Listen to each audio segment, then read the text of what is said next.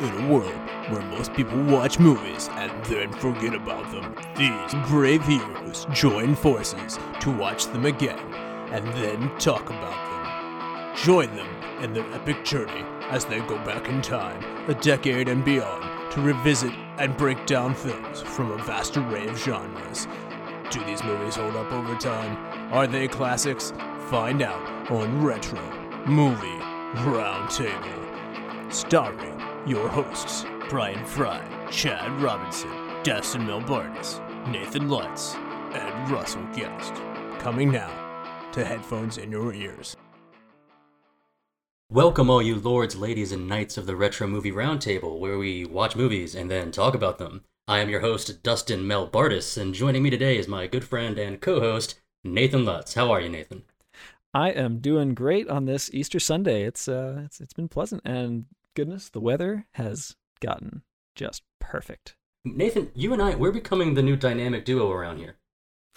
It does seem so. And we've gotten a slew of really good movies to review. So, and this is no different. This is no different, but we are more than just a gruesome twosome today. I'm happy to introduce my good friend and much more of an authority on this genre of movie that we are tackling today, my friend John Resendez. Say hello to the people. Hello, lords and ladies. Yeah, it's a pleasure to be here. Thanks for having me, guys. And he even knows how to address the lords and ladies of the round table. Now, normally, Nathan and I and the rest of our hosts, we have a process for how we select the guests, and they provide some movies. We go back and forth. But when we selected Akira, that's what we're covering today, Akira, when it was on the docket, I said, I know a guy. Let's get this guy. So why did my mind go to you, John? Why were you the one that I needed to pick for this movie?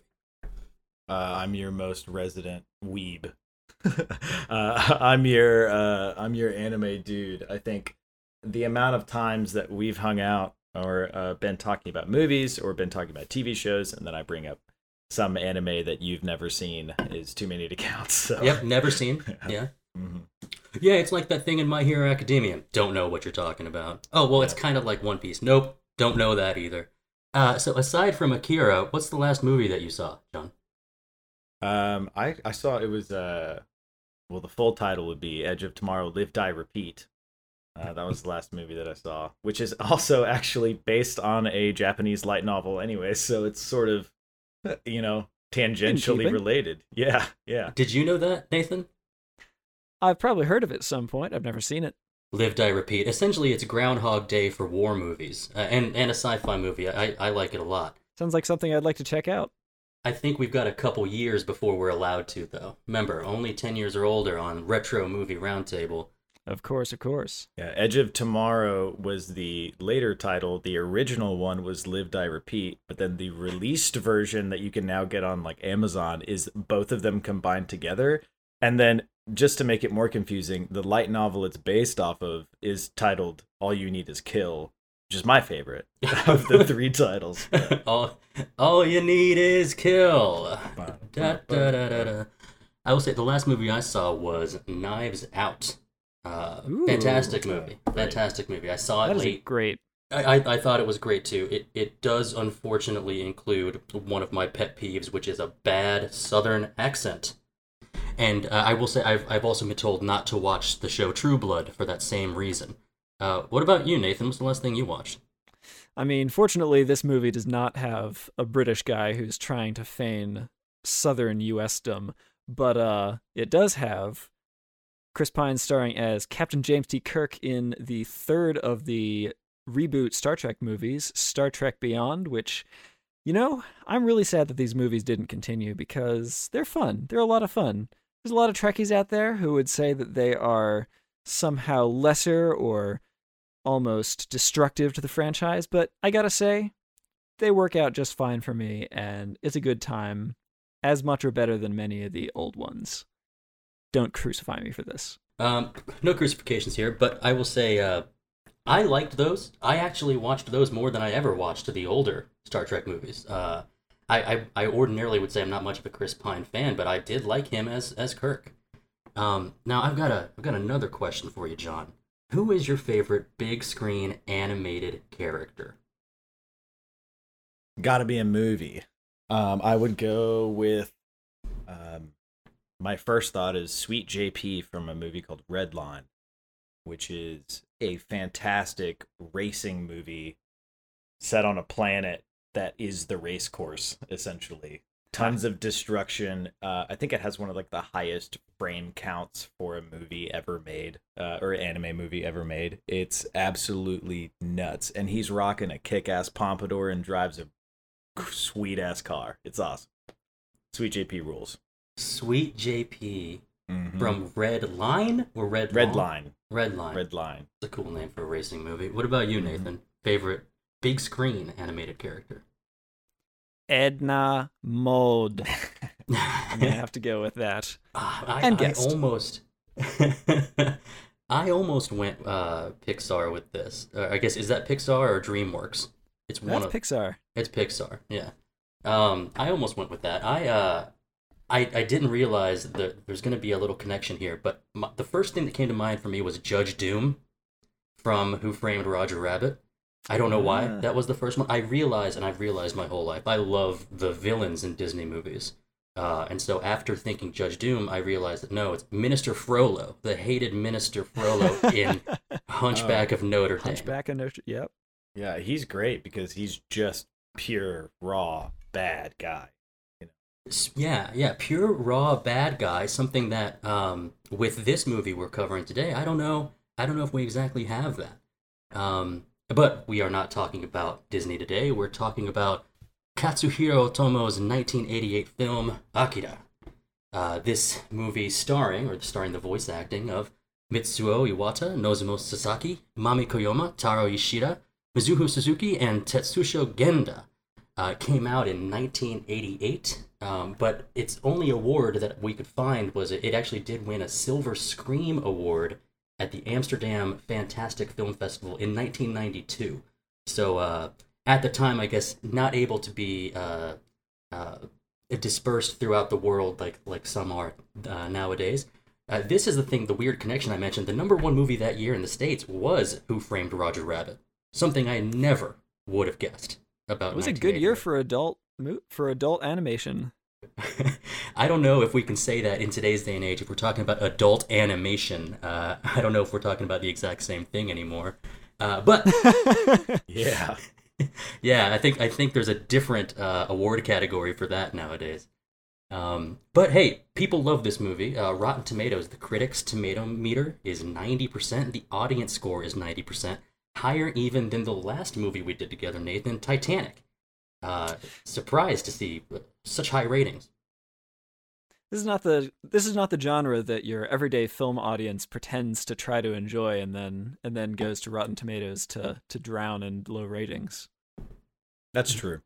That's a good point. Yeah, I will say I first watched this movie in 2018. What about you, John? When's the first time you saw this? Was it young in your life, or did you grow up a little bit before being introduced to Akira?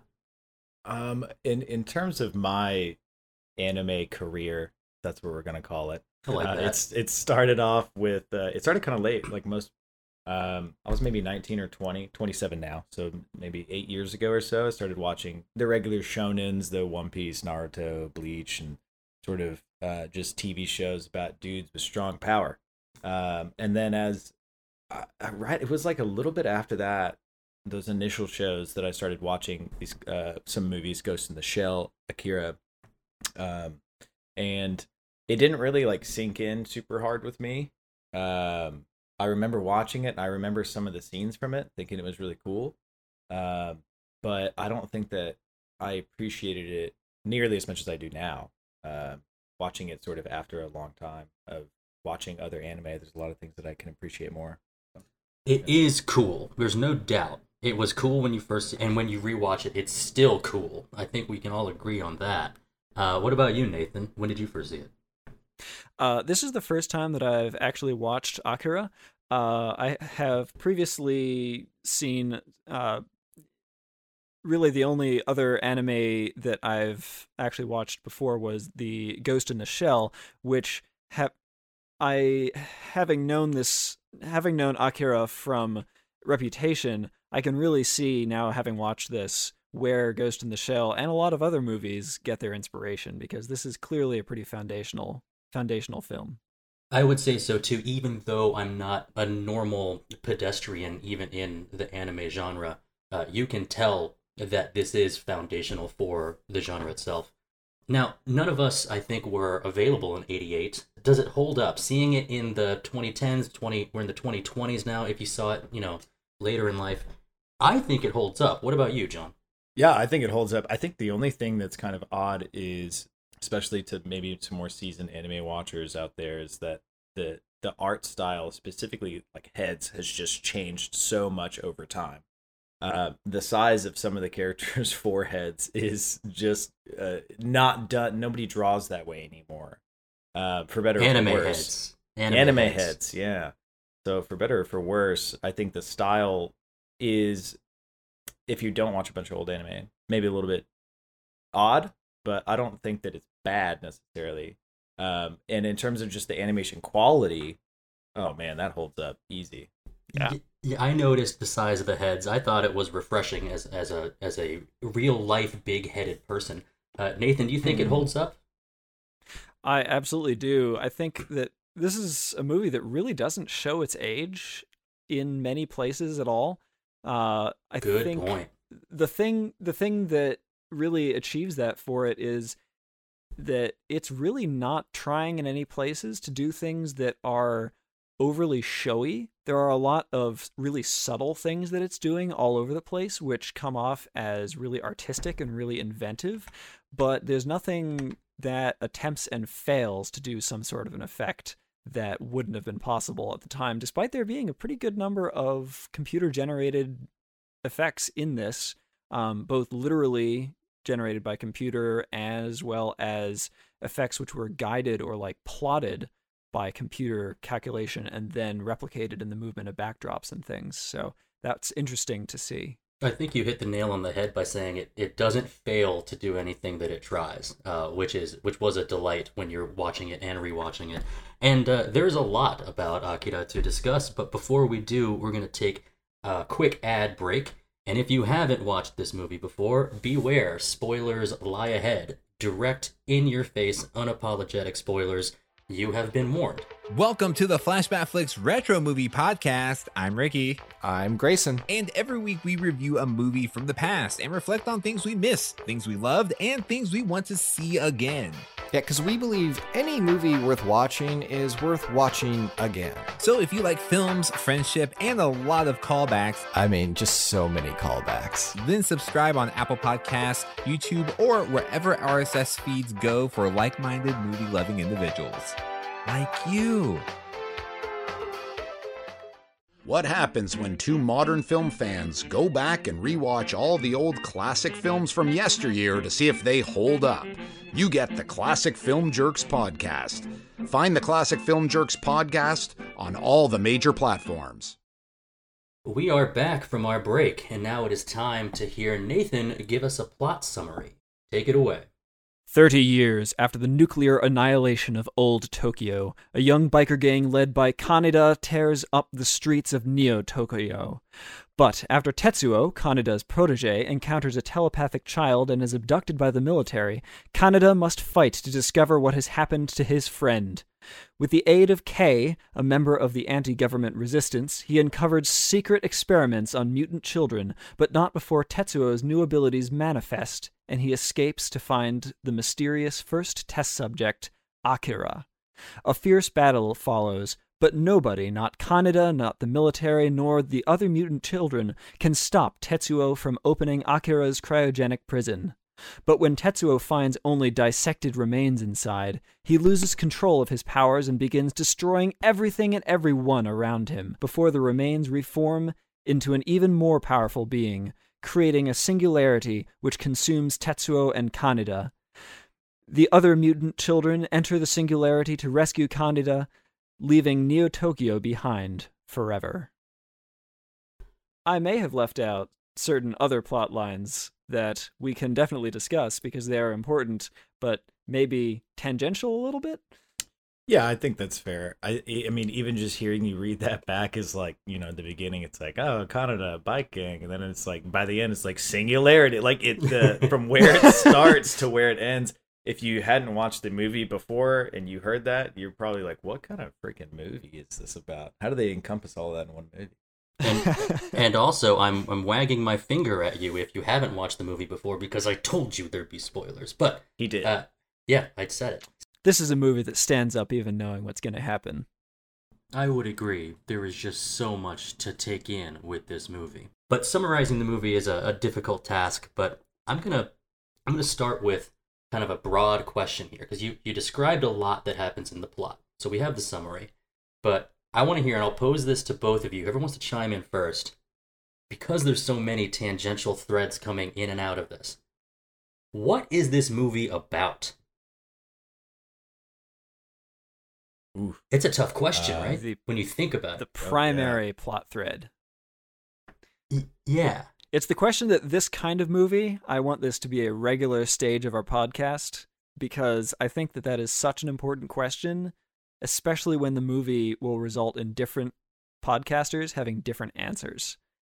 I have some answers that I jotted down, and some of them stood out more than others. So I'll toss out some ideas, and maybe they'll cling to what you're thinking. We have the relationship between two teenagers who grew up together.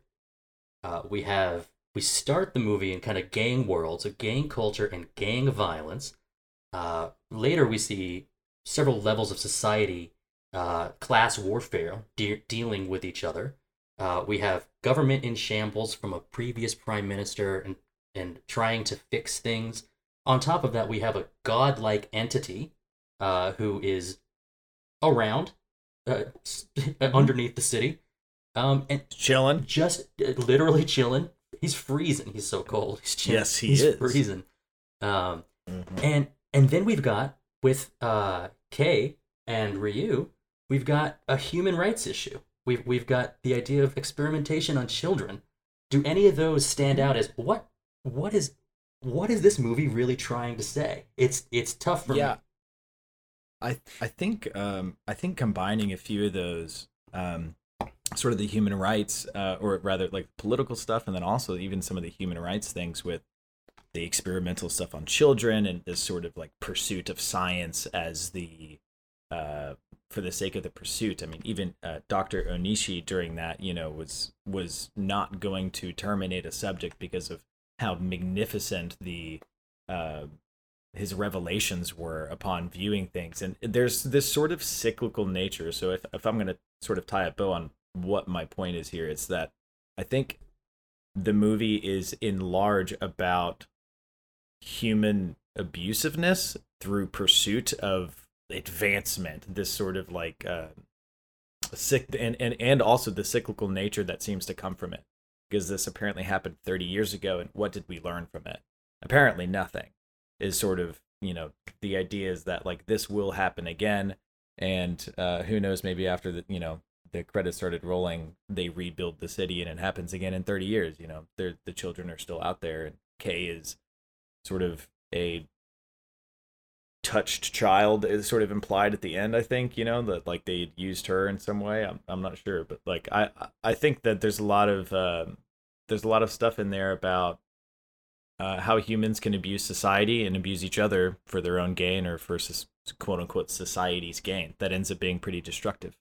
Yeah, I think that the issue of how unequal and how unbalanced a lot of these systems are, and the way that creates an issue where if someone who's been downtrodden their entire lives and for whom society just does not have a place, if that person all of a sudden is given some sort of power, is it any surprise that their response is to do something that is pretty horrible after that's been everything that they've been served their whole lives? Because even though we see people trying to be nice to Tetsuo in certain instances, and Kaneda and the other bikers certainly try to take him under their wing, it's pretty obvious that they're in a situation that is going to breed a psychological environment that if someone is given a chance, they might not know how to stop themselves, and that's exactly what happens in the end.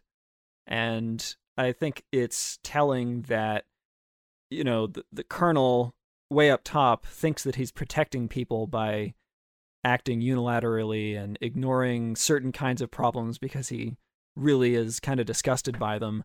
But in the reality of the matter is that he's not getting is those are the problems that ultimately are going to percolate up and destroy the system from inside. That's how I read it. I was following you through so much, and then we got to Colonel, which of course we're going to have to talk about him. But I was wondering, we know that Kaneda and Tetsuo and the rest of the gang are in a vocational school. They are in the fringe of society, doing kind of whatever they want. A little bit of the ultra violence, beating up other rival gangs. This is the thrill of their life. I don't know if Tetsuo's downtroddenness is fully about the class that he belongs to, because the gang itself seems to enjoy their lives. I think at 15 and 16 is the age group of these kids. They seem to have, like, this is what we do, this is what we like. We hang out here, these are our girlfriends who we kind of don't even like, and this is our lot in life, and we're going to make what we can. I don't know if it's the class system that Tetsuo is in. I think it's kind of the little brother syndrome. You're always looking after me, I can take care of myself. And when he's given the power to handle things, I'm remembering the scene where Kaneda and Kei blast in on that speeder bike type of thing. Mm-hmm. And Kaneda says, "I'm here to rescue you." And it's hard to say the look on his face because it's an animation, but the look on Tetsuo's face, like, all right, you're here to save me, I'll show you what I can do now. I would say that drive is from being kind of under the thumb of a pseudo big brother that used to be seemingly a good relationship, but you can see how it deteriorates through the movie. That's his drive of, no, I'm strong, I'm powerful, and I'm going to show you. That's where that drive came from for me, is their relationship together. I can see that. Yeah, I think I would agree with. I actually kind of agree with both of you, and to a point of it, or rather your counterpoint, Dustin, about it. You don't think that it's class stuff because they seem to be having a good time, and they enjoy their sort of biker gang lifestyle, but they don't have anything else to enjoy. It's not by choice that they enjoy it. It's almost out of like well, I guess we there's not much else to enjoy. Their school is awesome. Not even a scope. Well, yeah, awesome. They wrote hotel on the front of the statue in front. Yeah. Also, I'm not sure what this. This is just something that I noticed. I actually paused and wrote this down. The statue outside of the school has like red paint on one shoulder and blue paint on the other. And the immediate thing I thought of was the pill on the back of Kaneda's jacket is a red and blue pill. And there's a lot of red and blue in general in the entire movie. I started to write down all the things that have red in it, and I'm not even sure necessarily what they mean unless it's just a stylistic choice, but red, blue, and yellow occasionally are in this film a lot. Even from blood being like neon, there's the very initial red Akira sign, like the title splash, right? Mm-hmm. The red streaks of taillights, the like smoke they use is pink. The bike is red, the helicopters are red, the walls, there's so much red in this. But Tetsuo's blue, and he becomes more red as the show goes on. He even dons the red cape near the end, or sort of in the last 30 minutes, right? And he he sort of has the blue jacket on before. So I think if the movie is definitely Tetsuo is sort of, we're watching his descent into it, and he's who we're following through the entire time. And so from his perspective, I do think that there's the little brother syndrome, and we're watching that sort of little pin in his head just snap as he gets the opportunity to show off his power, I think with him showing off his power, which happens later, I think when he realizes that he's got something, if you haven't seen the movie before, there's a lot of things that are great surprises. Nathan, I know this is the first time you saw it, so not knowing exactly what is going to happen provides some extra oomph, some impact to the first time that Tetsuo hallucinates his insides coming out of his body. Oh, yeah. And then he tries to gather them back up, but it's a hallucination. And then you see the idea of the play structure crumbling beneath him. At first, I think he fears these powers. He doesn't know that they're his powers yet. And so I guess that's why I direct this to you, Nathan, for seeing this for the first time, not exactly knowing where that goes. Where was like the impactful moment of seeing like Tetsuo's transformation? Was it after Kaori is kind of roughed up by the other gang? Is it in the hospital? Is it when he first really demonstrates violence? What's the impactful moment there with Tetsuo's transformation? I think it's when he goes through the corridor. Oh, and he's being attacked, and at first the guards are just trying to subdue him to bring him back to his room, and then eventually they realize that there really is nothing that they can possibly do, and for some reason they keep on attacking anyway. Very loyal guards in this super duper secret facility, and quite a lot of them too. But there are these just great images of him creating spherical distortions of space around him, which intersect with the walls and push outward in a really amazing graphic way that is pretty cool. And often they're just shown in wide shots from far away, that it's darkly lit and you just see something happen to the other guards. This is something that I alluded to earlier, where having only just now watched this movie, but seen a lot of other movies that are in the dystopian, post-apocalyptic vein of someone developing either some technology or powers or other aspects in the aftermath of some great disaster, it's clear what direction it's going, but the thing that makes this movie successful is not that it tries to pretend that it's not going that direction or misdirect you or anything, but that it is going in that direction and dealing with the issues that going in that direction would imply. So even though pretty early on it's clear, okay, so Tetsuo is going to get some sort of powers, he's going to be this scary monster, it's pretty clear. But the interesting thing is not really Tetsuo specifically, but the way that society is reacting around him and the way that all the other characters have to deal with what's happening. And that's, I think, what makes this movie successful, is that those whammy moments can happen and you know that they're going to happen, but they're still amazing because of the way that it's presented in the context. Yeah, I think like watching the society sort of like view him incorrectly in some ways, right, as Lord Akira, right, was like to watch them reacting that way to it. Yeah, the Enlightened, like it was, you know, the sort of the harbinger of the end times and destroy, and the way that they were reacting to it is really interesting. I think for me, Tetsuo's big moment of like his transformation was, besides the very obvious ending area, besides that big one, was I think there was always this sort of hope as he was like going through the hospital and going through his stuff that like, oh, if Kaneda can reach him, you know, maybe there will be reason, like, you know, if he hasn't seen Kaneda yet, you know, maybe Kaneda will, when he gets to him, will sort of be like, hey, Tetsuo, are you, you know, and then like when Kaneda finally shows up, Tetsuo just sort of looks at him and, you know, like says his name, and then in an attack on somebody else, like doesn't care about Kaneda also being thrown up in the air and knocked over.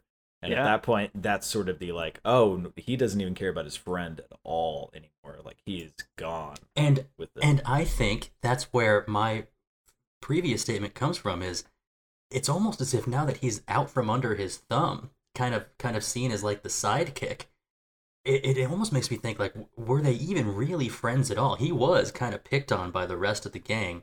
I will say the early flashbacks where they kind of they show how they become friends is really sweet, and you like that about their friendship. But Right. it makes me think of two things. I'll say this first and move to the next one, which is talking about that corridor scene. An incredible scene. I think that's where you get just a split-second kind of crunch, smush sound. And I remember what I wrote down was, powerful kinetic blasts are cool, but gravitational sinkholes that completely shred your enemies are maybe just a little bit cooler. It's so impactful to see, like, oh, just like that, they are done. But there's man, and I think Nathan said this in the beginning, like watching this movie now and then being able to see all of the references that came from it. I mean, at least for me, when there's sort of this red light going on in the background behind them, when all the soldiers are like, prepping before it just sort of cuts. That corridor scene reminded me of the Rogue One Darth Vader scene. Yeah. Right? Like, he's coming down this hallway and you're screwed. It's happening. The unstoppable force. Yep. The unstoppable force traveling through a corridor. This might have been the original. Yeah. And it's awesome. It is awesome. Now, the hope about what if Kaneda gets to Tetsuo and somehow the path towards destruction is averted, and it ends up being the opposite. It kind of accelerates. It puts fuel to the fire. Like, I'll show you what I can do, and he destroys a building and flies off. But it made me think of when Kaneda shows up and doesn't make things better. Is Kaneda someone that we can root for? I guess he is kind of a protagonist here, but it also seems to me like this is Tetsuo's journey, and Kaneda doesn't really seem to help him that much. Does he even try? Can you guys think of how Kaneda ends up being a positive influence on Tetsuo? Is Kaneda the microcosm of the Colonel, in the sense that they're both doing exactly the same thing, just on different scales? Kaneda's being overprotective in a way which is damaging to Tetsuo, and the Colonel is being overprotective in a way which is damaging to Neo Tokyo. Yeah, I could see that. I definitely think that there's also a little bit of, Kaneda's our vehicle for the story. We're just following Tetsuo through it wouldn't be nearly as interesting as following Kaneda, who sort of still gets the perspective of, being relationship wise friends with Tetsuo, but also he gets to be sort of involved with the resistance, Ryu and Kei, and all that other stuff. So he's our vehicle to being able to see all of it, really, is I think mainly why it sort of follows his path through it and why he's sort of in there. I don't think that I never really found myself like rooting for him necessarily, but I didn't want him to die, Yeah, he's a lead. Yeah, I mean, and he seems like it's kind of presented that he's the leader of the gang. He's the leader of the bike gang. I do like their relationship. I like interpersonal relationships in movies, even in this animated movie where their tension is kind of brings it to a boiling point. But before we hit that boiling point, Tetsuo actually kind of pushed himself further down that interstate highway. And he was the first one to encounter the psychic children. I believe he encounters Takashi. How do these characters, I think they presented the most variable, like what's their game out of it. I don't think when you first see them, you see one of them who's on the run. You see Masaru, the kid in like the hover chair, wearing a 3-piece suit. Once again, seemingly confusing for me if you've never seen it before. And then you've got the precog one, Kyoko. How do they fit in? I think they've got this kind of cool overseer type of role where they see what's going on. They know where things are going. I don't know do you think they knew that eventually this would lead to Tetsuo finding and uncovering the icy vault of Akira? I get the impression that Kyoko had that figured out fairly early, but didn't know how exactly it was going to happen, and that the vague images that she got were the driving force between why the kids would then later decide to go on the offensive. What's not super clear to me is how Takashi's escape / abduction / whatever was going on fits in to the beginning, because he seems to be working with the others after that, and I'm not entirely sure why he would have been broken out or what that was. Is this one of the potential tangential threads that doesn't keep you focused on the main drive of the movie? Is are these kids working with this resistance group? Is it a resistance group? Sometimes they're called terrorist group.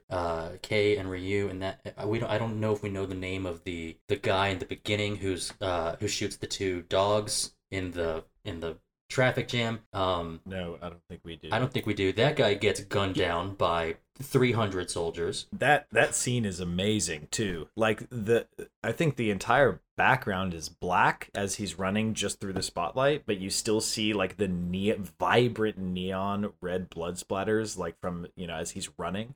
Man, that scene is very, very visually striking. And we have a lot of those. In this movie, visually striking movies. It made some of the superlatives hard to narrow down. The group I'm thinking they're trying to liberate these kids from government control. Does that sound right? That's what the purpose of this group is? I think that is what the Resistance is trying to achieve. Yes. I don't know how Takashi fits into that.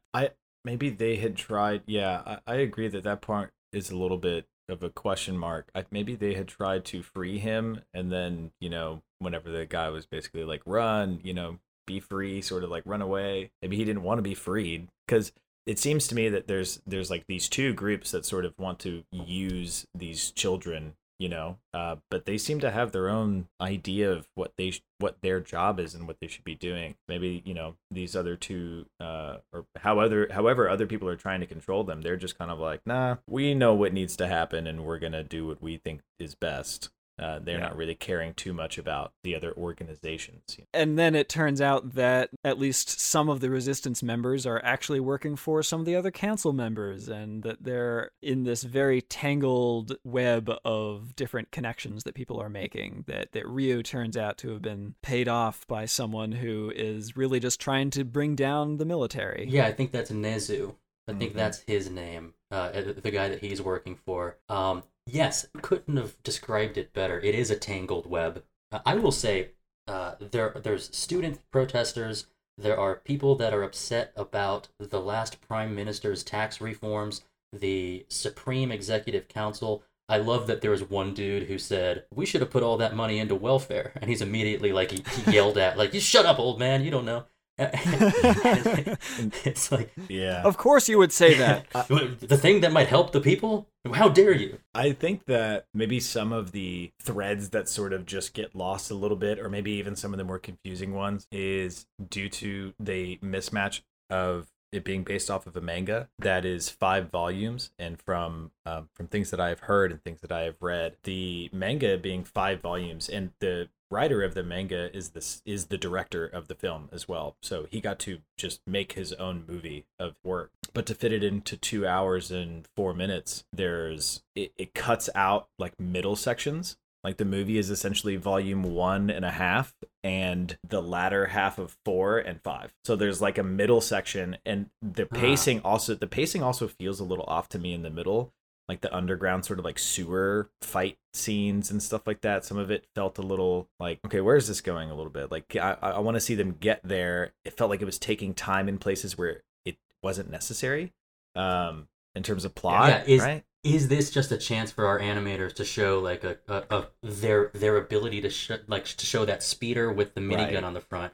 It's going back and forth, and the water is splashing. Is this just a chance to show off? Which, by the way, I loved every bit of animation in this one. It's all cool. It is all cool. Like I think that's the thing we can come back to. Undoubtedly, it's all cool. But I didn't know. First of all, John, it's pronounced manga.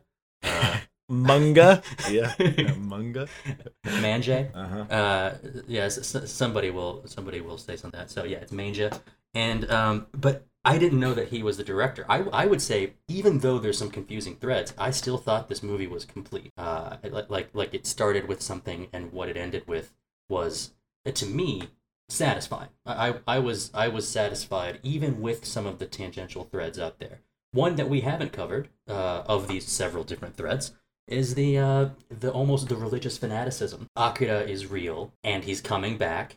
And this is what we've been waiting for. Kind of cool to approach a religious fanatic sect when the audience knows that this is real, that this will be happening. I thought that we a little later on in the movie, during the crumbling bridge, half of the people there are religious fanatics about Akira the Enlightened is going to save us with fire. The other half are like student protesters. I actually came to the conclusion that in this movie, the protesters, the anti-government sect, doesn't need an identity because it didn't end up really mattering. All that needed to be present was we have government in power and we have people fighting against it. You know, yeah, some of that stuff is maybe not even necessarily supposed to be these plot threads for the movie and more of just setting, you know, like just pure setting of this is what this dystopian world in 2019 apparently, right? Is It's it's 2019. 2019, right? Which I thought was funny that they were saying this movie came out in 1988, and they were like, "Oh, next year's the Olympics in 2020," and Japan was supposed to have the 2020 Olympics. Yep. So Surprise. yeah, but I think some of the anti-government stuff more is just that's what fits the genre and fits that world.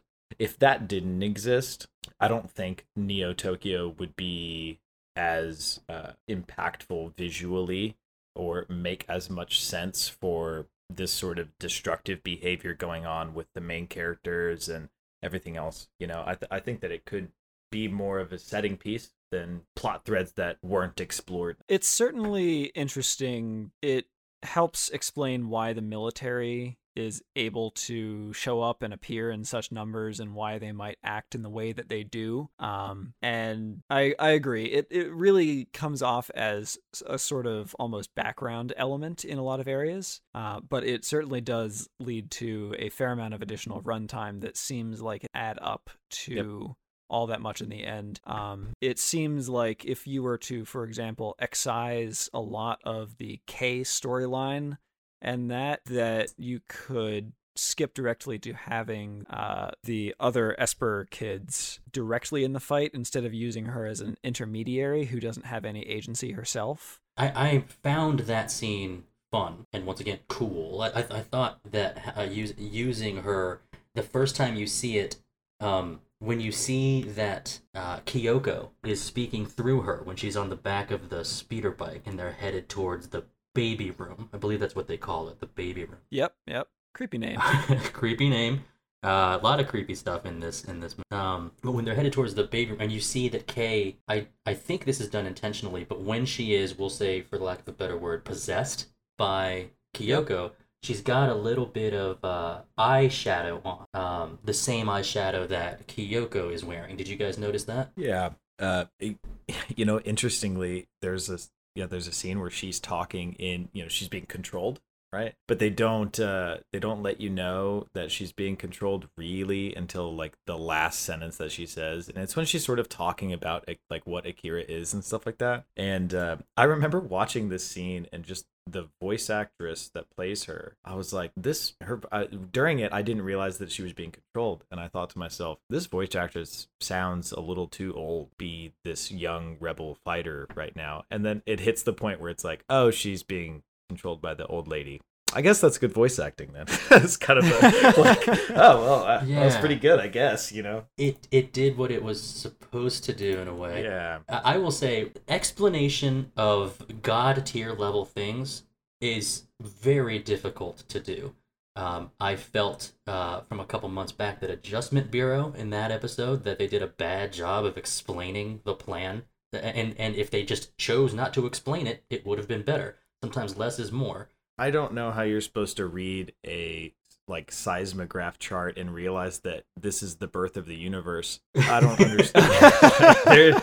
there are some sort of sciencey things in here that are like, I mean, I get that it's sci-fi and quote unquote future, right? But there are some things that are like, maybe this would have been better left more ambiguous. What if the scientist didn't know what he was looking at and just said, it's off the chart, or I can't understand what's going on? Yeah. That might have been less hokey than, it's the birth of a new universe. He's reading that ticker tape. He's looking, all the vitals seem normal. For this once in a millennium type of thing, everything checks out.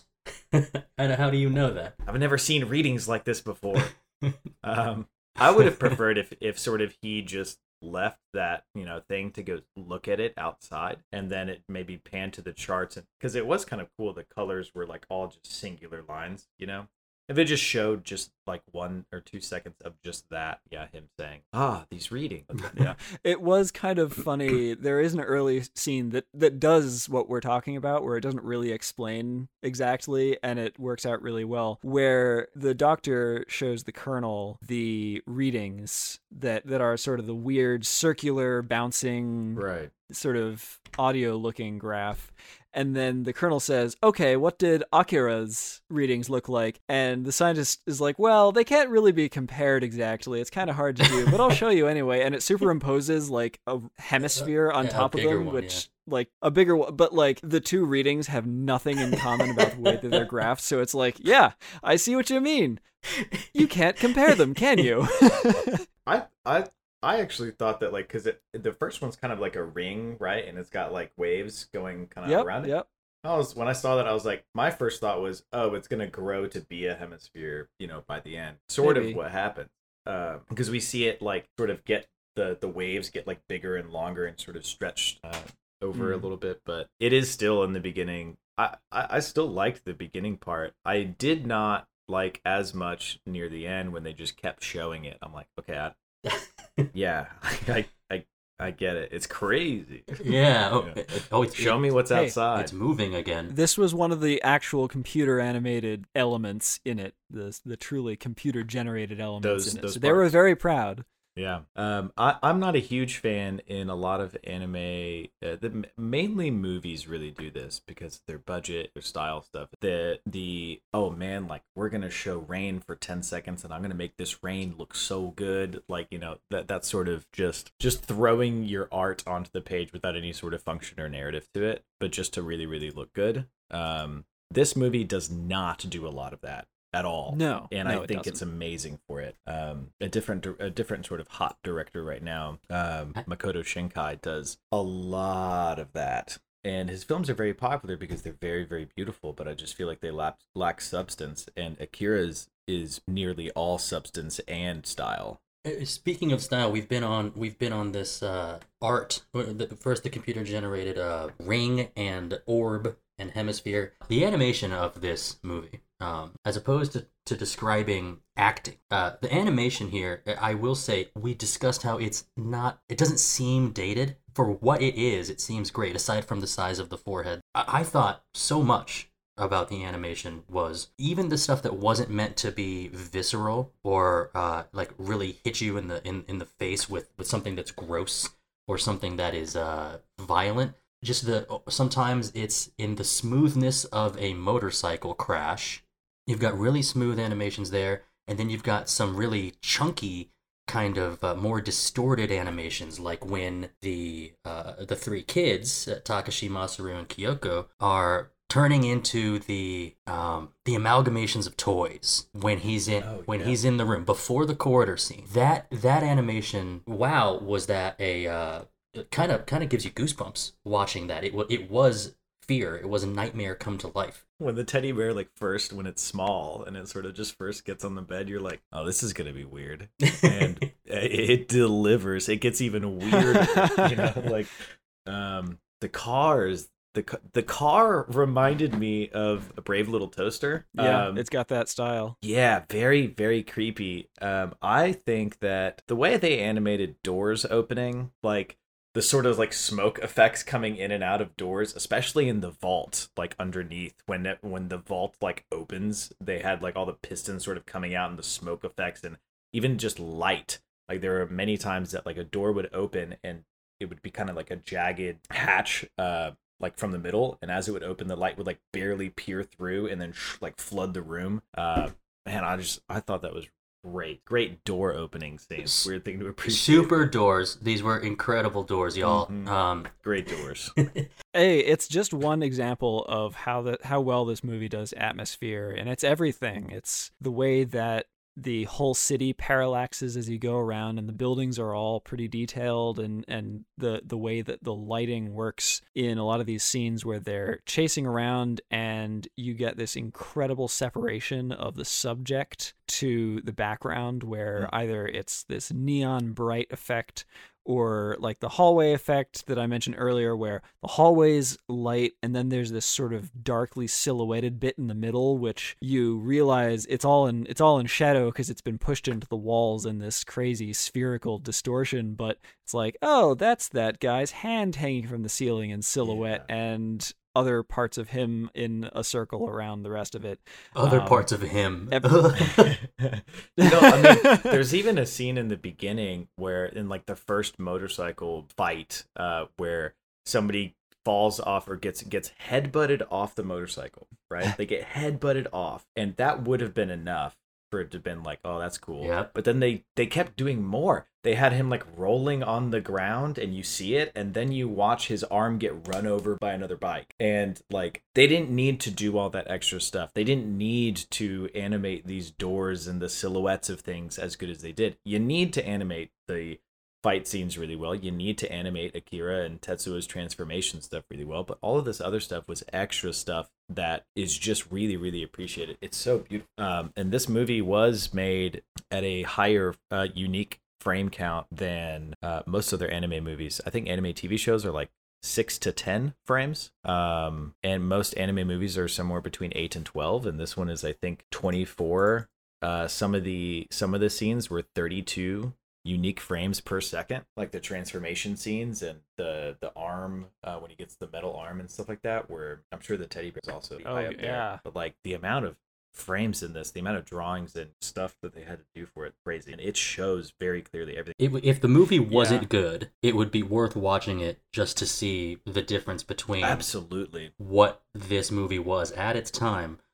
I was going to bring up that specific moment when he gets headbutted off the bike, and then you see his arm not just get run over, but kind of go in the opposite direction. So much of that added to, I would believe, the enjoyment of this kind of this viewing was appreciating the things, because we already discussed the plot. The plot, you know where it's going, and it gets there. But there's a lot of candy for you to watch and to appreciate. Nathan, I wanted to ask you about the soundtrack. Hey, this is a really fun soundtrack. It is a very different animal than what you would get in your typical Hollywood movie of any sort. It's definitely a different instrumentation, a different style of how things are written out. You get that creepy choir that always forebodes crazy sci-fi things about to happen. You get the bits of the soundtrack that are almost part of the actual film. You wonder if those graphs of Tetsuo's power are actually creating those bell sounds, but then they morph into this into the way that the soundtrack has the percussion instruments that it's using to accomplish all these things. I love the way that it really works environment and goes back and forth that way. So really enjoyed the soundtrack. Those percussion and sort of ringing sounds, this was the first digitized version of a Indian gamalesh percussion instrument. And I don't know if it was exactly used, but you had said that you had seen Ghost in the Shell before. Did the sounds and even sort of like scene transition almost sort of like the same sort thing. The same thing. When I say that movies that I have seen make me think that this was foundational for things, it's the degree to which even the soundtracks are almost, you can really see where the inspiration is coming from here, and it's a good thing to take inspiration from. I thought it was great as well. So really, really successful work on that.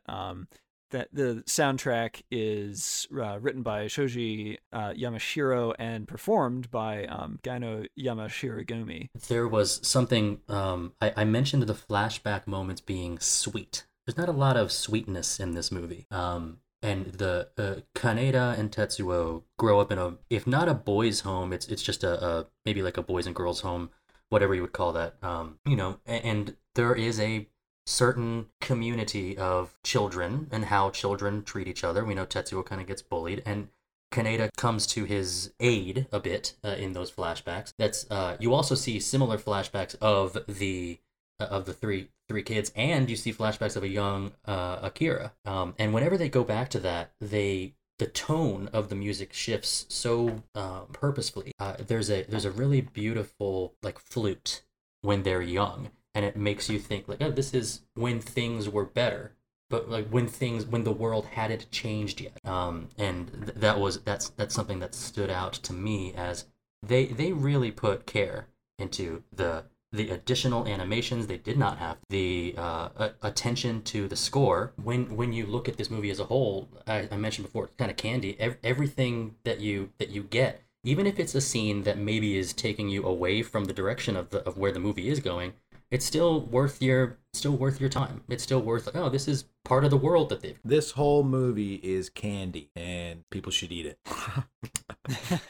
Delicious candy. I can't get into our superlatives without first addressing the final scene and what happens at the end. And I guess what I'll get at is we see some things that happen. Sometime before that, I don't know, can either of you explain to me where Kaneda gets a laser? He takes it when he is chasing after Tetsuo, and he is following in all the carnage that Tetsuo is leaving behind him. And it doesn't actually show him taking it, but it shows him stopping at like a toll booth sort of thing. And Kaneda does this kind of double take and smirk when he sees one of the guards who's been killed, but he sees the laser rifle. Okay. And I do remember when they're charging it. I remember the short scene where I think him and one of his other surviving gang members are charging it by using the battery of one of the bikes.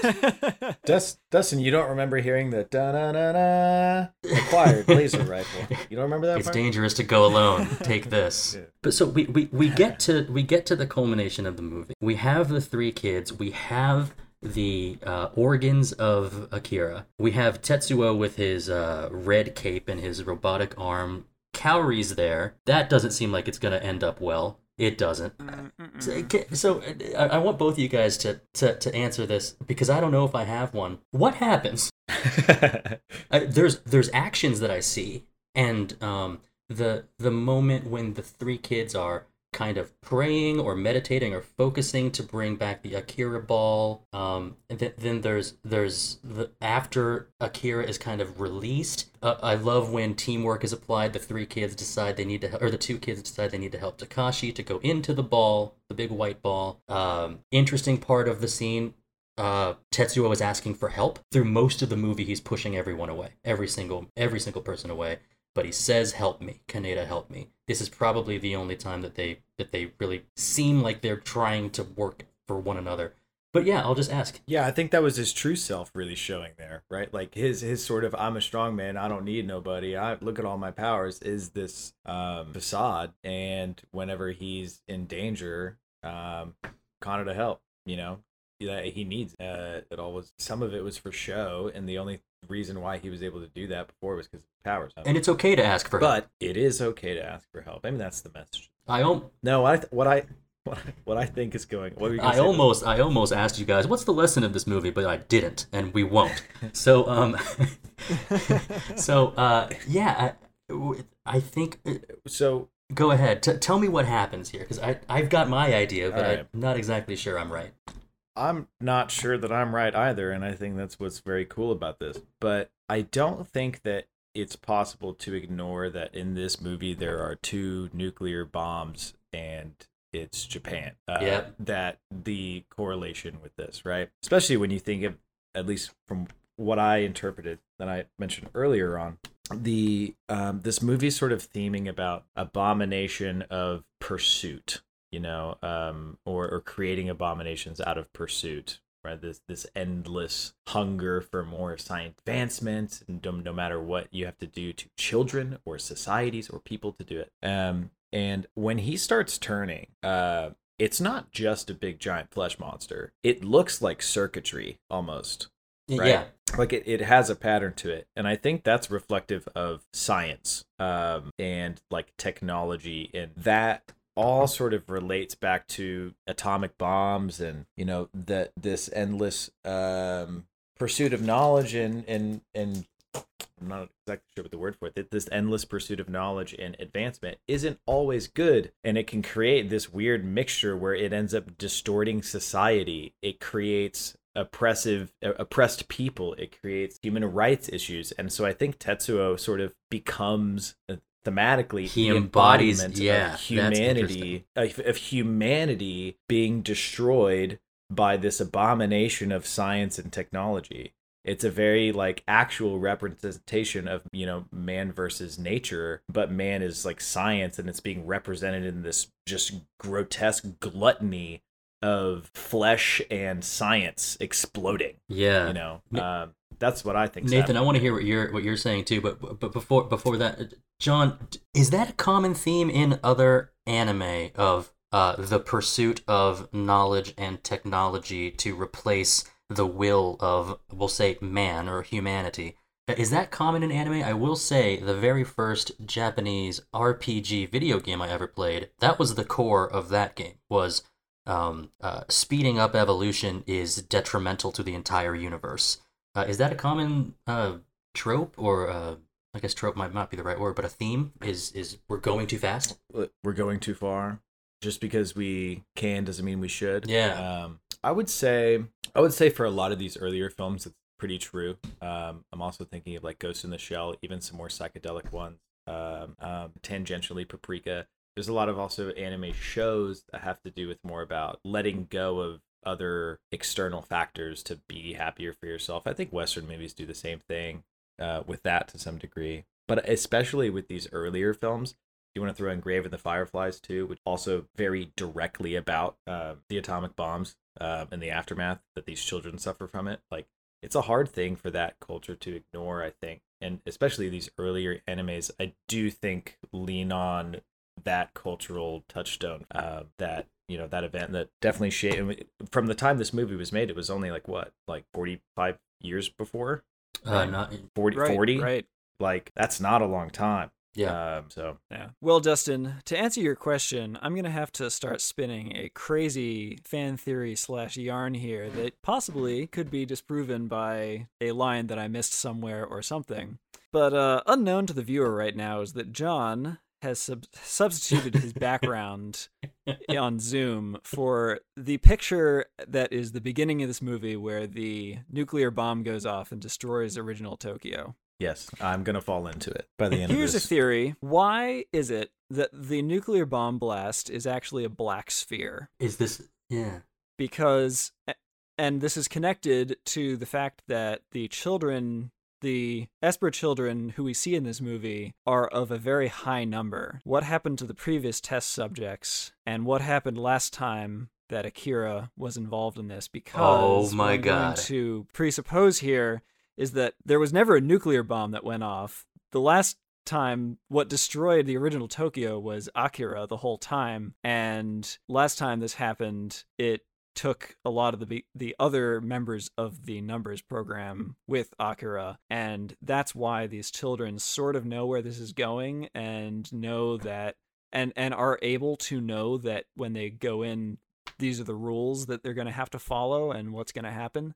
So Nathan. That is my theory of what is happening during that scene. So your theory is that the first explosion was Akira the first time, right? Yes. I there was never a nuke. I fully subscribe to that. That's what I completely All right, agree. Lords and ladies and knights of the round table, that's a 3 for 3. I am completely on board with that as well. What this is reminding me of, Nathan, I think you know I'm a huge Matrix fan.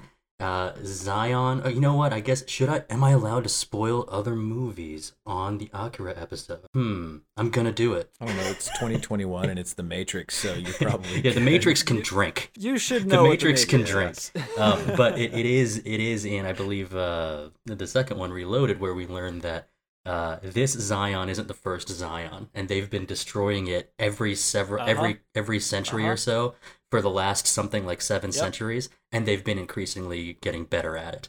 I completely agree that I actually, and maybe this is showing just why it's good to have a dumbass as part of the round table, is that I actually thought that it was Akira the whole time, the first part. I didn't think that was a nuclear bomb. I thought that was representing the first Akira blast. Yeah, the only thing they reference it being made, they don't even say it's a nuclear bomb. They just say That's World right. War III. But like that's never really explained, and it makes more sense that it was Akira the first time. And that's also why part of my theory was about this cyclical nature, and that like it's going to happen again. And who knows, like I said, after the credits roll, maybe it's going to happen in another 30, 40, 50 years again. Yeah, like who knows, mankind not learning from Takashi itself. wasn't 23. It's closer to 623. Like, yeah. The tattoo wears off after a little while. Yeah. Wow. Let's get into our superlatives for Akira. Let's start with John. Can you give me your MVP of this movie? My MVP's got to go with director/writer in general. I think the world that he made and this story is the driving force for what makes everything so interesting. The animators also are like just everyone working on the animation is close second, but none of what they animated would be interesting if it wasn't for the mind creator of Akira in the first place. Good choice. Good choice. Nathan, what about you? I'm going to go with the character who we actually haven't talked about that much, but who undergirds a lot of this movie, Colonel Shikishima, voiced by James Lyon on the English dub that I watched. I think that, for whatever reason, we haven't talked about him too much because I think that his is another thread that, in some sense, is kind of tangential to the more core ideas of the film, but I think that his role in everything is a great connective tissue to explore all of the ways that this system is messed up and how each of the different parts of this system all think that they're right and that they're doing the right thing, and just how very wrong they are and how blind they are, while trying to be good people at the same time. So a great performance and a great core part of the movie. Yeah, a real core part of the movie. I think I did want to talk a little bit more about Colonel. My MVP is also the director, who I did not know wrote the manga. Sorry, I said it wrong. The Mongli. I thought the world he created for this movie, while there were some distracting things throughout it, sometimes you want to be a little distracted. Sometimes being a little too focused on just one thread isn't so interesting, and sometimes being way too focused can actually kind of make your brain hurt. I'm thinking of a movie like Birdman, where you never get to rest your eyes, you're always following something. Learning about the terrorist organizations and that people are unsafe, and that the main gang of biker kids, they have a rival gang, the Clowns, and the Clowns have like a heavy boss man as their leader, and their girlfriends don't really like them, and they're at a vocational school that they don't care about at all, and like all these little small scenes. Discipline. I was gonna say yes. Discipline. And they just take it. They're like, oh, this is what discipline is, and they're used to it. This world that he created was so nice to be a part of for 2 hours. I don't know if it seemed like 2 hours when I was watching it. Well, I mean, we even spent like 20 to 25 minutes talking about the tangential threads that don't matter, and it wasn't even necessarily negative. We were like, yeah, I wonder what those were about, and they were interesting and cool. We liked them, maybe a bit confusing and irrelevant in some ways, but they were, like you said, like sometimes you want to be distracted. They were still fun to be in there. Yeah. All right, John, how about your best, we'll call it best supporting character here. Yeah, mine's going to go with who your MVP is. My best supporting character is Colonel Shikishima, who for some reason, every time that he was on screen, I was just like, dude, this is the most Captain Colonel guy I've ever seen. His name could have been Captain Colonel, and I would have believed it. But like, he also like it. I mean, in most anime, just like, I don't think that this is a foundational piece. I just, that like Akira did it first, but most sort of just like military dudes, like the bald, the stash, like that, like kind of bigger dude. And he just played it so well. The voice actor for him is really good. I liked almost every scene he was in. I enjoyed. I liked a lot whenever they were like, oh, you've been stripped of your rank in command. And then he just goes, shoot him. Yeah, shoot this guy. Yeah, shoot him. I was like, he cares so much. He believes he's doing the right thing. He's just secretly a dictator. Yes, but also like, ooh. I don't know if the answer to he's a dictator.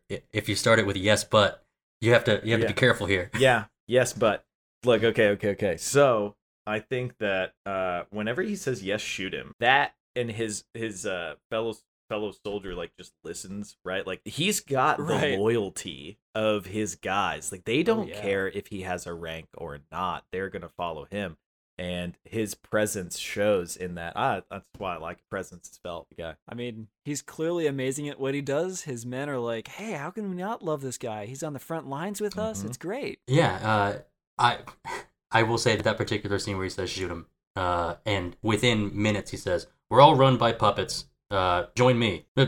Okay. They said yes pretty easy. Nathan, you have a best supporting character? I'm actually going to go with another character who we kind of left out of the discussion, but who is interesting, is Wendy Lee's performance as Kay. I thought was quite good. She's another character whose plot line could be really interesting and, deserves more more exploration and explanation on its own. But what we get, I think, is a great window for how Kaneda is brought into things and her whole view on how things are working. John, we're 2 for 2. I learned his name was Colonel Shikishima. I don't think we learned that his name in the movie. I don't remember it being said. I don't think so. We did have to look it up. We did both immediately say, I'm sure it's the Colonel. Somewhere. The Colonel, for sure. Yeah, so I've been calling him Colonel Badass the whole time. Yeah. Colonel Badass plays Captain by his own Good rules. Guy. Captain Good Guy. He doesn't like dealing with the Supreme Council. With one command and 1 order and 2 dead men, he unites the military and the government agents just with his machismo. I'm going to go with something that we didn't mention. I think he genuinely cares for the well-being of the, you've been calling them the Esper kids. I think he cares for them. I'm not saying he didn't. Sorry if I created a false dichotomy there. He just said he was a dictator. That's all. I think he genuinely cares for the kids and cares what's best for all people. He hates the bureaucracy of the Supreme Executive Board, and generally just great to see when on screen. Okay. How did he end up in this world? The way, you know what I mean? The way he is with everyone else's sort of principles and stuff like that. I want a spin-off of Captain Colonel. He does survive. He does survive, yeah. Yeah. I want a prequel though. How did he get to us? My impression is that he's the creation of the military system, that this is the guy who would rise to the top of the military and who the military love, politicians hate kind of naturally. Mm-hmm. Without him trying, he doesn't need to do all these kind of Machiavellian tricks because he is the perfect guy on his end. He's just been trained all his life to think about society in a certain way, which inadvertently, when push comes to shove in this situation, makes him a dictator. Yeah, what he says kind of goes. All right, I see that, yeah. I see what you're talking about now. But at least, hey, we were upset that we didn't talk too much about him before, but we got to say what we wanted to say about Captain Colonel. Hidden gem for you, John. What's your hidden gem of this movie? Mine was, I think I talked a little bit about it earlier. I think Kay's voice actress, I don't have the name of offhand, but I watched the sub. So this would be the Japanese voice actor. When I was explaining earlier, like I thought, like, oh, she sounds too adult. She's supposed to be like a rebel kid. Oh wait, she's being voiced by the old lady. That's actually really good. And then I started to pay attention more because that was originally going to be like in that moment. I was like, maybe this is a recast for me. And then it very quickly, immediately jumped into a hidden gem, which I thought was really cool. Ooh, surprise. Yeah, and I think in general her character is something that is a good addition, and I really liked having the little bit of exposition that you get like through the Esper kids, like or through her from the Esper kids. I think it was needed. I think it was necessary, and I liked a lot of in the beginning Kaneda sort of like trying to get her, like flirting with her and. Just sort of like the dynamic of like how he recognized her. I just thought that she was a good addition to the film, and she helped the pacing a lot too. She sort of tied, without her, it's unclear how Kaneda sort of like gets involved with the rebel and, the getting to Tetsuo and stuff like that. She's, I think, a very vital, important glue to everything. Yeah. This is Mami Koyama is the voice actor for Kay, the original. She's great. A hidden gem. A near recast turned into a hidden gem. Well done. Nathan, hidden gem for you.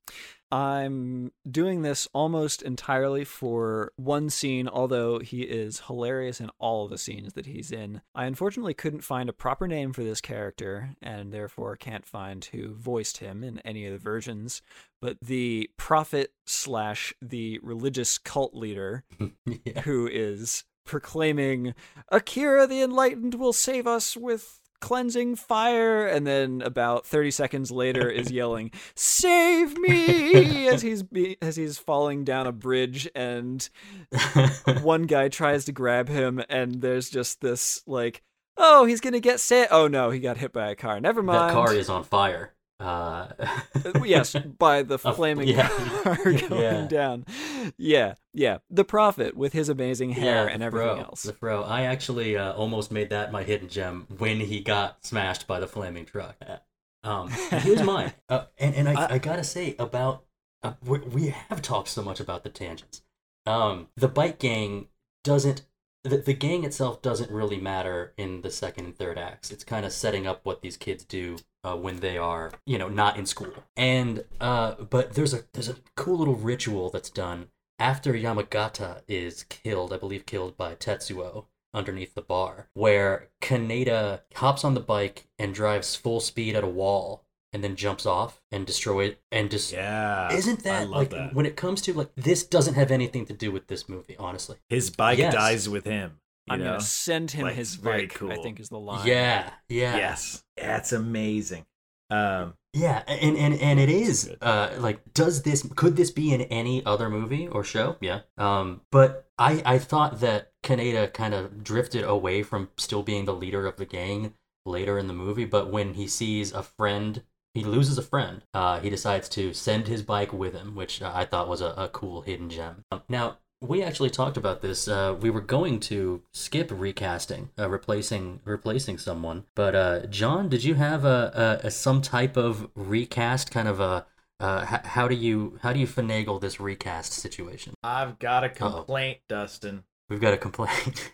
My issue is with if I'm going to watch a 2-hour movie about a biker gang and Tetsuo and Kaneda are reasonably visually distinct enough, but the other 3 dudes in it, there's a scene where they're by a river, they're or an embankment of some sort, and they're all standing there together, and Kaneda's with them, and I straight up couldn't tell. They're all just different heights. They have, I'm not kidding, the same hair, the same face.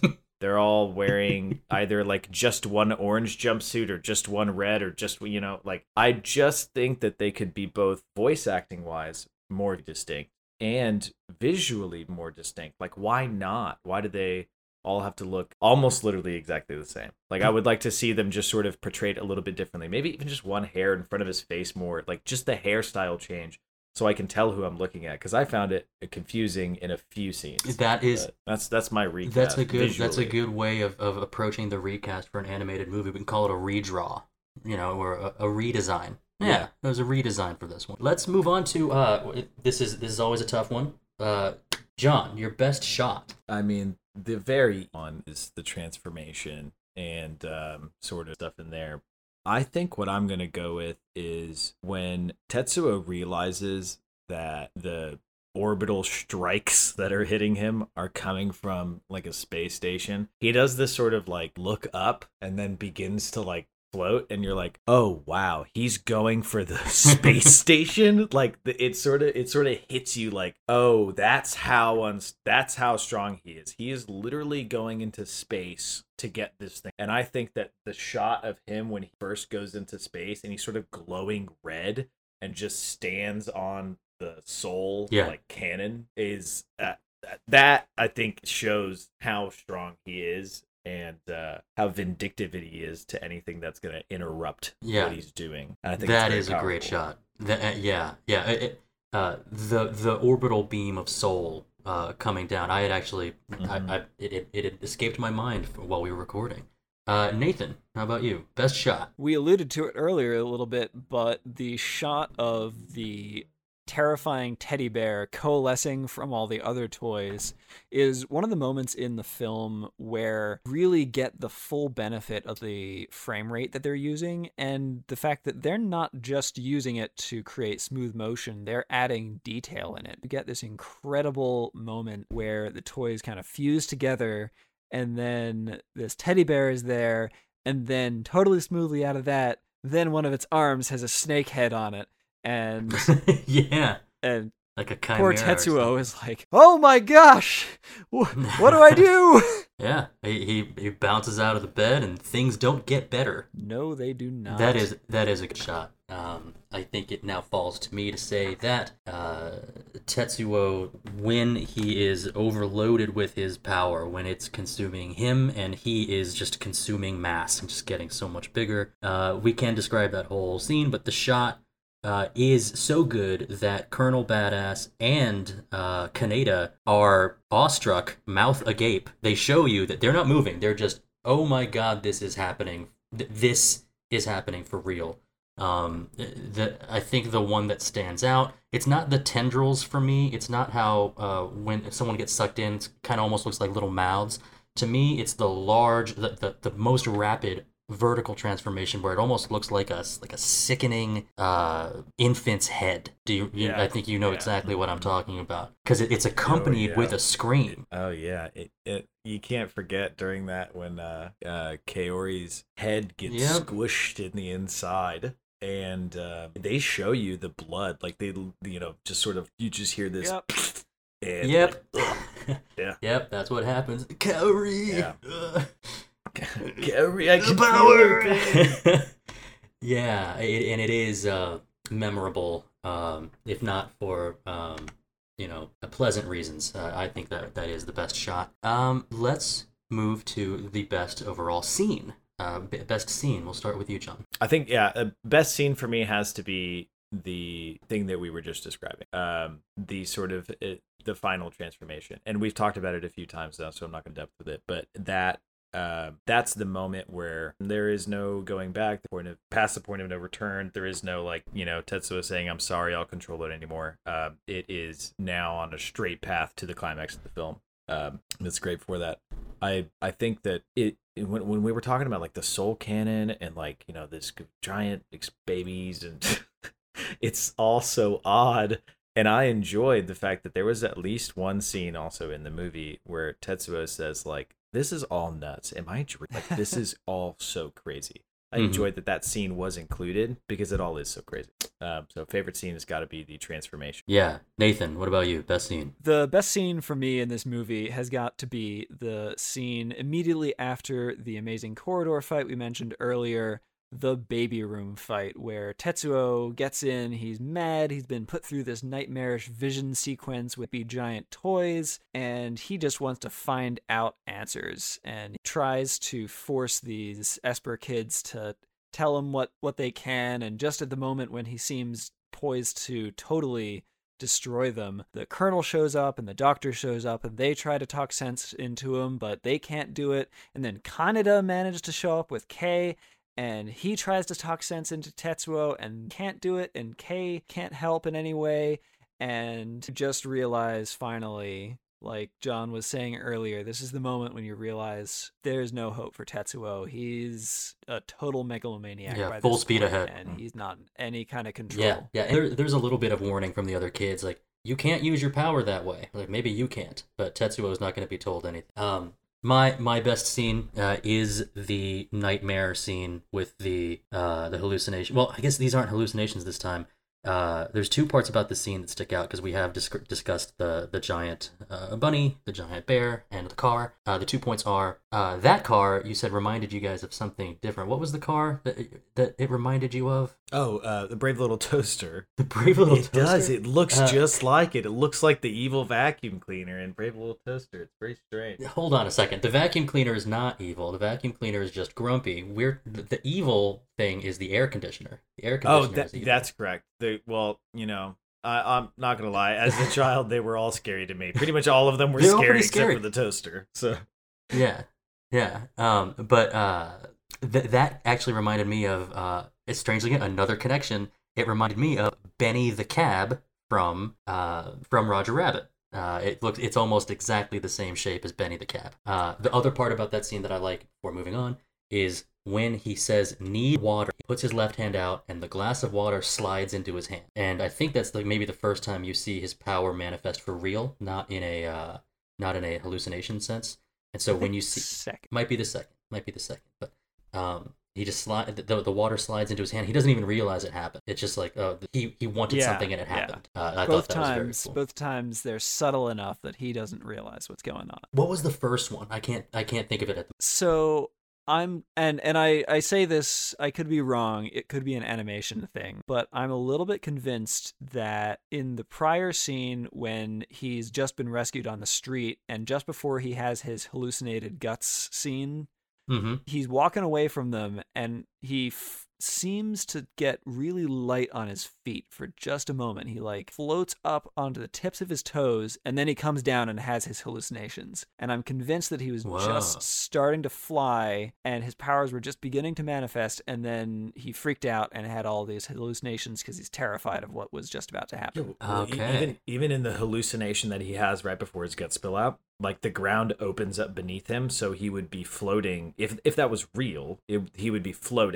And so, like, in reality, he sort of like almost embodies floating, with his feet kind of on the ground. And he freaks out and has all those hallucinations. Okay, yeah, that I think I want to rewatch that scene now. Luckily, this is a rewatchable movie. How about our best wardrobe or makeup moment for you?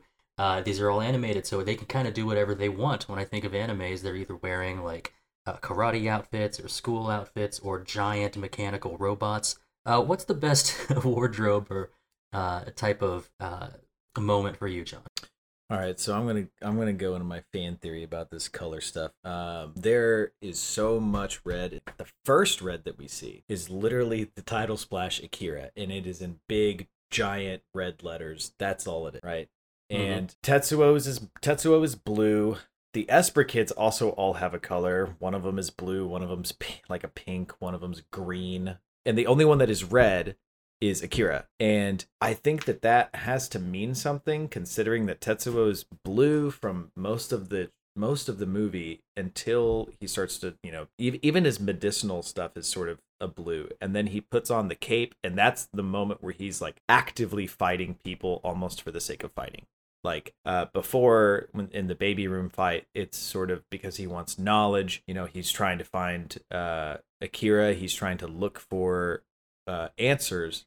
But at that point, he's almost enjoying it. And when he puts on that cape, you can tell that he's having fun, and it's red. And I think that's got to mean something. I'm not even sure entirely what. But there's too much color symbolism with Akira, and I don't think that it's not on purpose that when his sort of like ghost version shows up for a moment that he's red, considering all the other red. There's too much there for it to mean nothing. Yeah, I'm not. This movie is dense. There's a lot of stuff in it. I'd have to do probably a couple rewatches to really formulate this theory, but I know there's something there. And even if it wasn't for that, him putting on the red cape as sort of the big wardrobe change is still a very good off. Throws it around his neck. You're like, oh wow, he's self right now. He is feeling it. How about you, Nathan? Best wardrobe or makeup style moment? I'm going back to the Prophet here because hey, that Elvis costume, the sunglasses, the big hair, it's hilarious. It's just hilarious. It's great. That guy rules.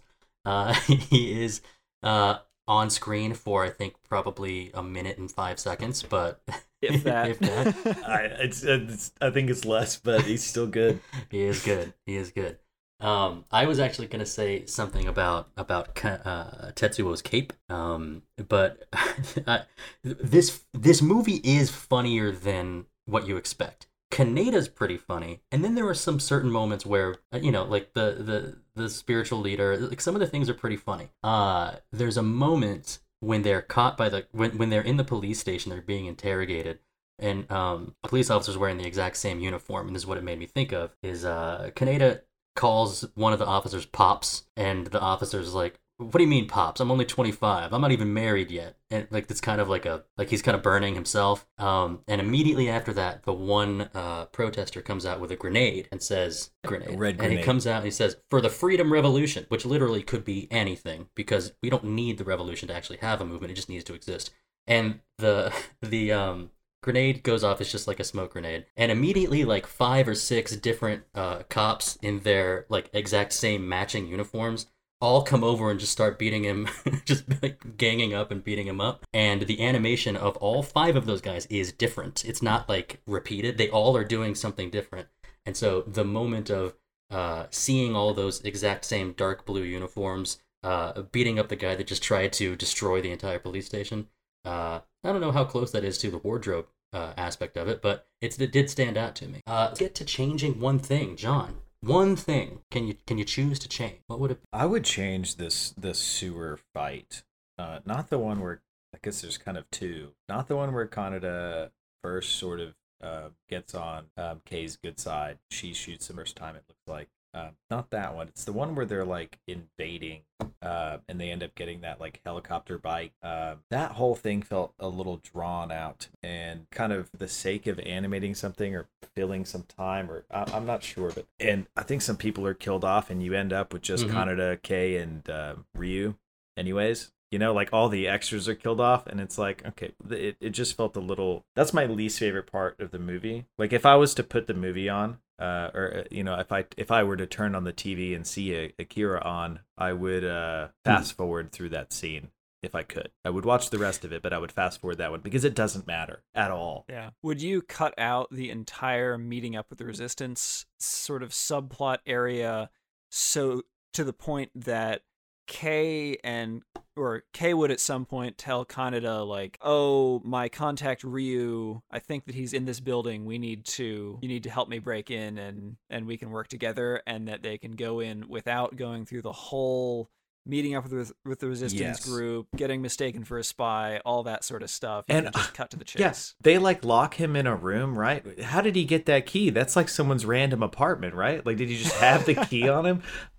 There's that area. Yeah, you're right, and I think you're asking because you also think, we could have sped this up. This didn't need to be in here, and I agree. Yeah. Those things remind me of the speeders on the planet moon of Endor. What about you, Nathan? What would you change? This is a much more minor piece. This isn't really structural but I want to figure out some way for Kaneda to not feel like he just brought a knife to a nuclear weapons fight at the end. Because we've watched, and he should know by this point, that Tetsuo has defeated guys in the military with much bigger guns than this laser rifle by this point. He's taken down tanks, he's taken down like guys with 6 laser rifles at the same time, and he picks up a laser rifle of a guy who has died because the laser rifle didn't work. It wasn't good enough. Yeah, there's a little bit of plot. I'm gonna make this happen. This guy who's trained to use it. There's a little bit of plot device with like when he uses the laser rifle, it works. Yeah. So that makes no sense. So this is one of those kinds of things where I think less would have been more in this case, where I think that Kaneda shows up and tries to reason with Tetsuo again more than he does, and like maybe later it becomes clear that Tetsuo isn't responding directly to the laser rifle in an aggressive way, and therefore it might be not unreasonable to use such a thing, versus earlier in the fight when the laser rifle is clearly annoying Tetsuo to the point of risking him just killing Kaneda immediately, which probably should have just, based on what we've seen before, just happened. Yeah. The power's there. Let's I heard what you're saying. Mine is a little interesting. I don't have a lot of anime experience, but one thing I know about anime is that they tend to do a really good job of when people power up and destroy things, and explosions happen or beams of force or light happen, that anime tends to do a really good job at this. And in this movie, I think what was done was quite muted. When we have our big white anime orbs demonstrating what an explosion is, we barely see Akira at all. We just know that there's like this white orb of whether it's gravitational pull, whether it's some type of energy force. I'm uncertain as to what it is. And here's the reason why I said that this was kind of an interesting thing is that's what I would change is like show this being of ultimate power, unleash some of it. You have the resources, you have incredible animators. Show them, show us how incredible that could look. And then I stepped back and said, or maybe keeping it subtle the way they did. One of my runner was when they bring the body of Akira back, all you see is he takes like 1/2 step before it fades white. And I'm thinking now to myself, maybe this decision to change one thing, maybe it's perfect the way that it is, just kind of keeping it muted. It doesn't have to be Dragon Ball Z power-up level. You know what I mean? You know, interestingly, I mean, did you get reminders when Tetsuo was like, I think the first time I was in the baby room when they're doing like the mind power fight sort of thing and like Rubble's rising? Did you get like, my original thought was, this reminds me of like Super Saiyan stuff. Like this is what it looks like to me. They're sort of just screaming and Rubble rising, you know? And then I looked it up and I was like, oh, Dragon Ball came out in like 18. Dragon Ball came out in 1987 or 86 or something like that. And then I looked it up, and the first Super Saiyan was in 1991. Oh, wow. Dragon Ball existed, but the first Super Saiyan was in 1991, just a few years after it. I'm like, I wonder if there was any inspiration in there. Gotta be. Yeah, there's always rocks breaking up in those. Let's get to our final superlative. John, how about you give me the best quote from Akira? Now you're a boss to a pile of rubble. I loved that.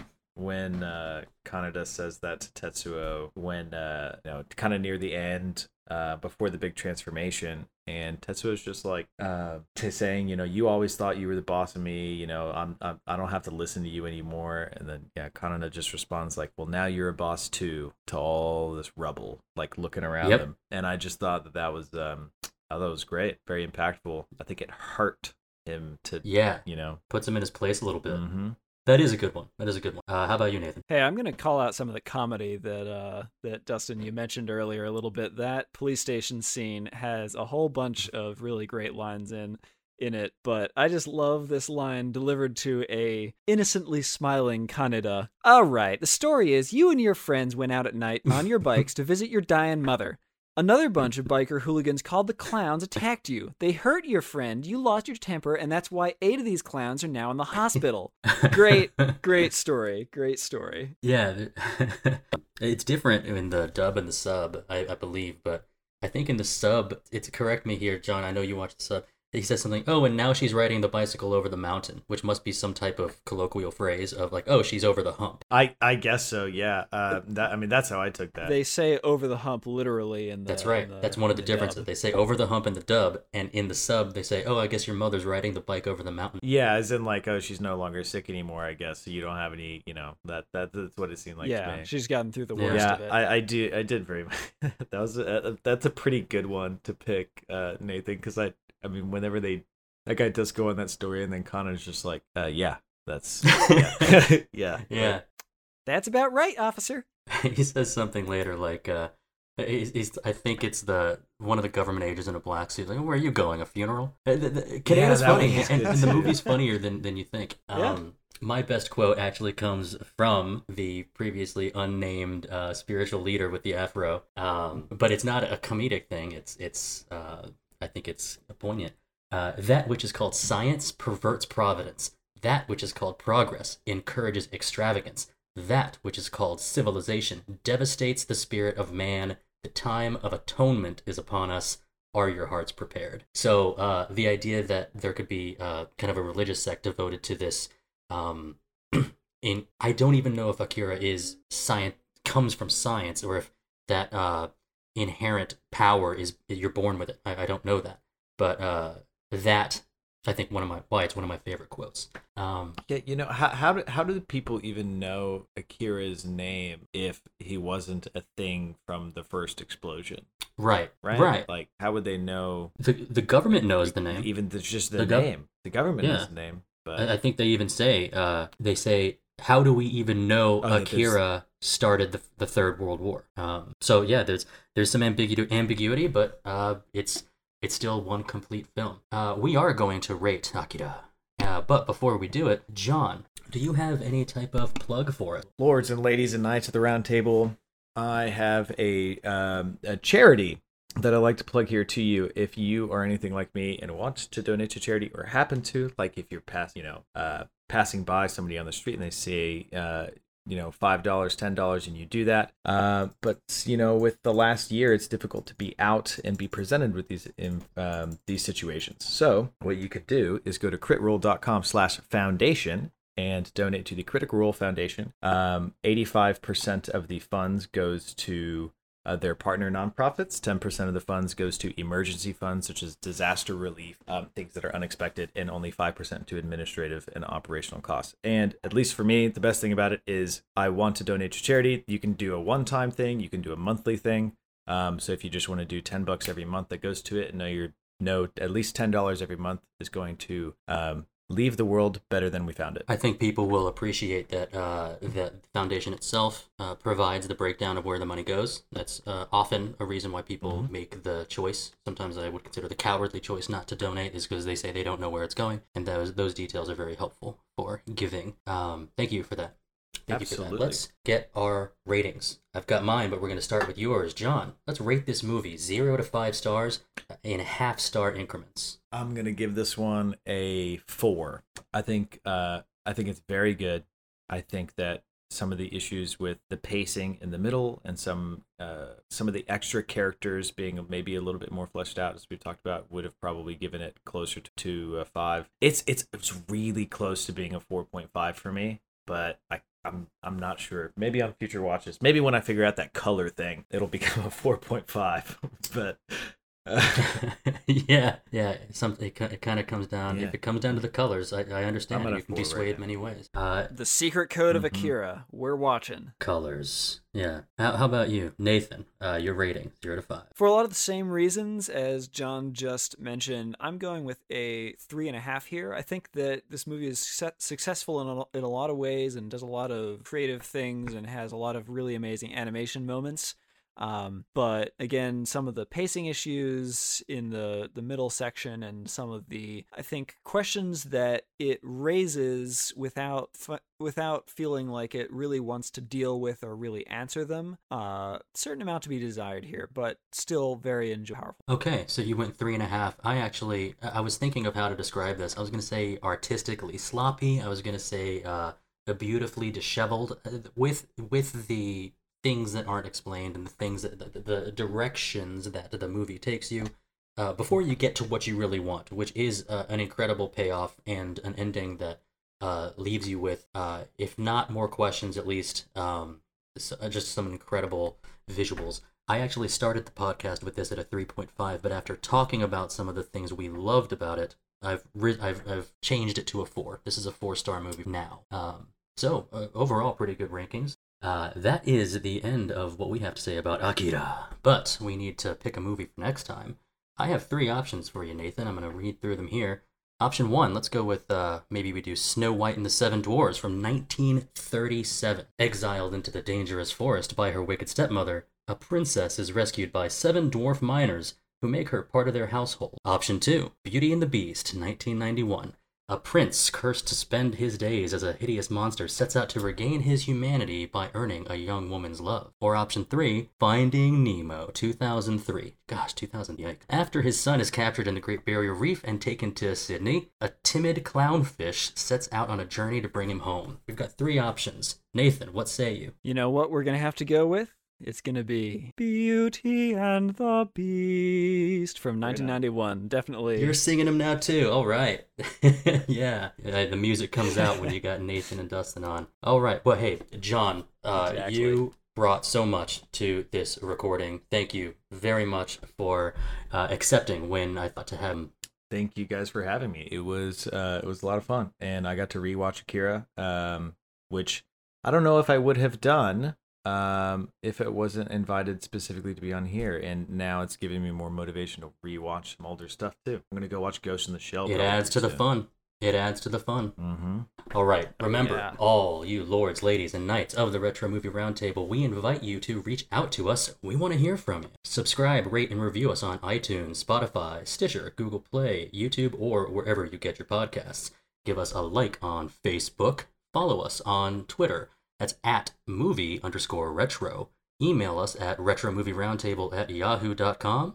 Hey, producing and providing this podcast is fun, but not free. We invite you to support the show at our Patreon page at www.patreon.com/retromovieroundtable. Any contribution is much appreciated and will go towards making the show better for you, the listeners. As always, thank you for listening, be good to each other, and watch more movies. Nathan? I'm not bad. I'm just drawn this way.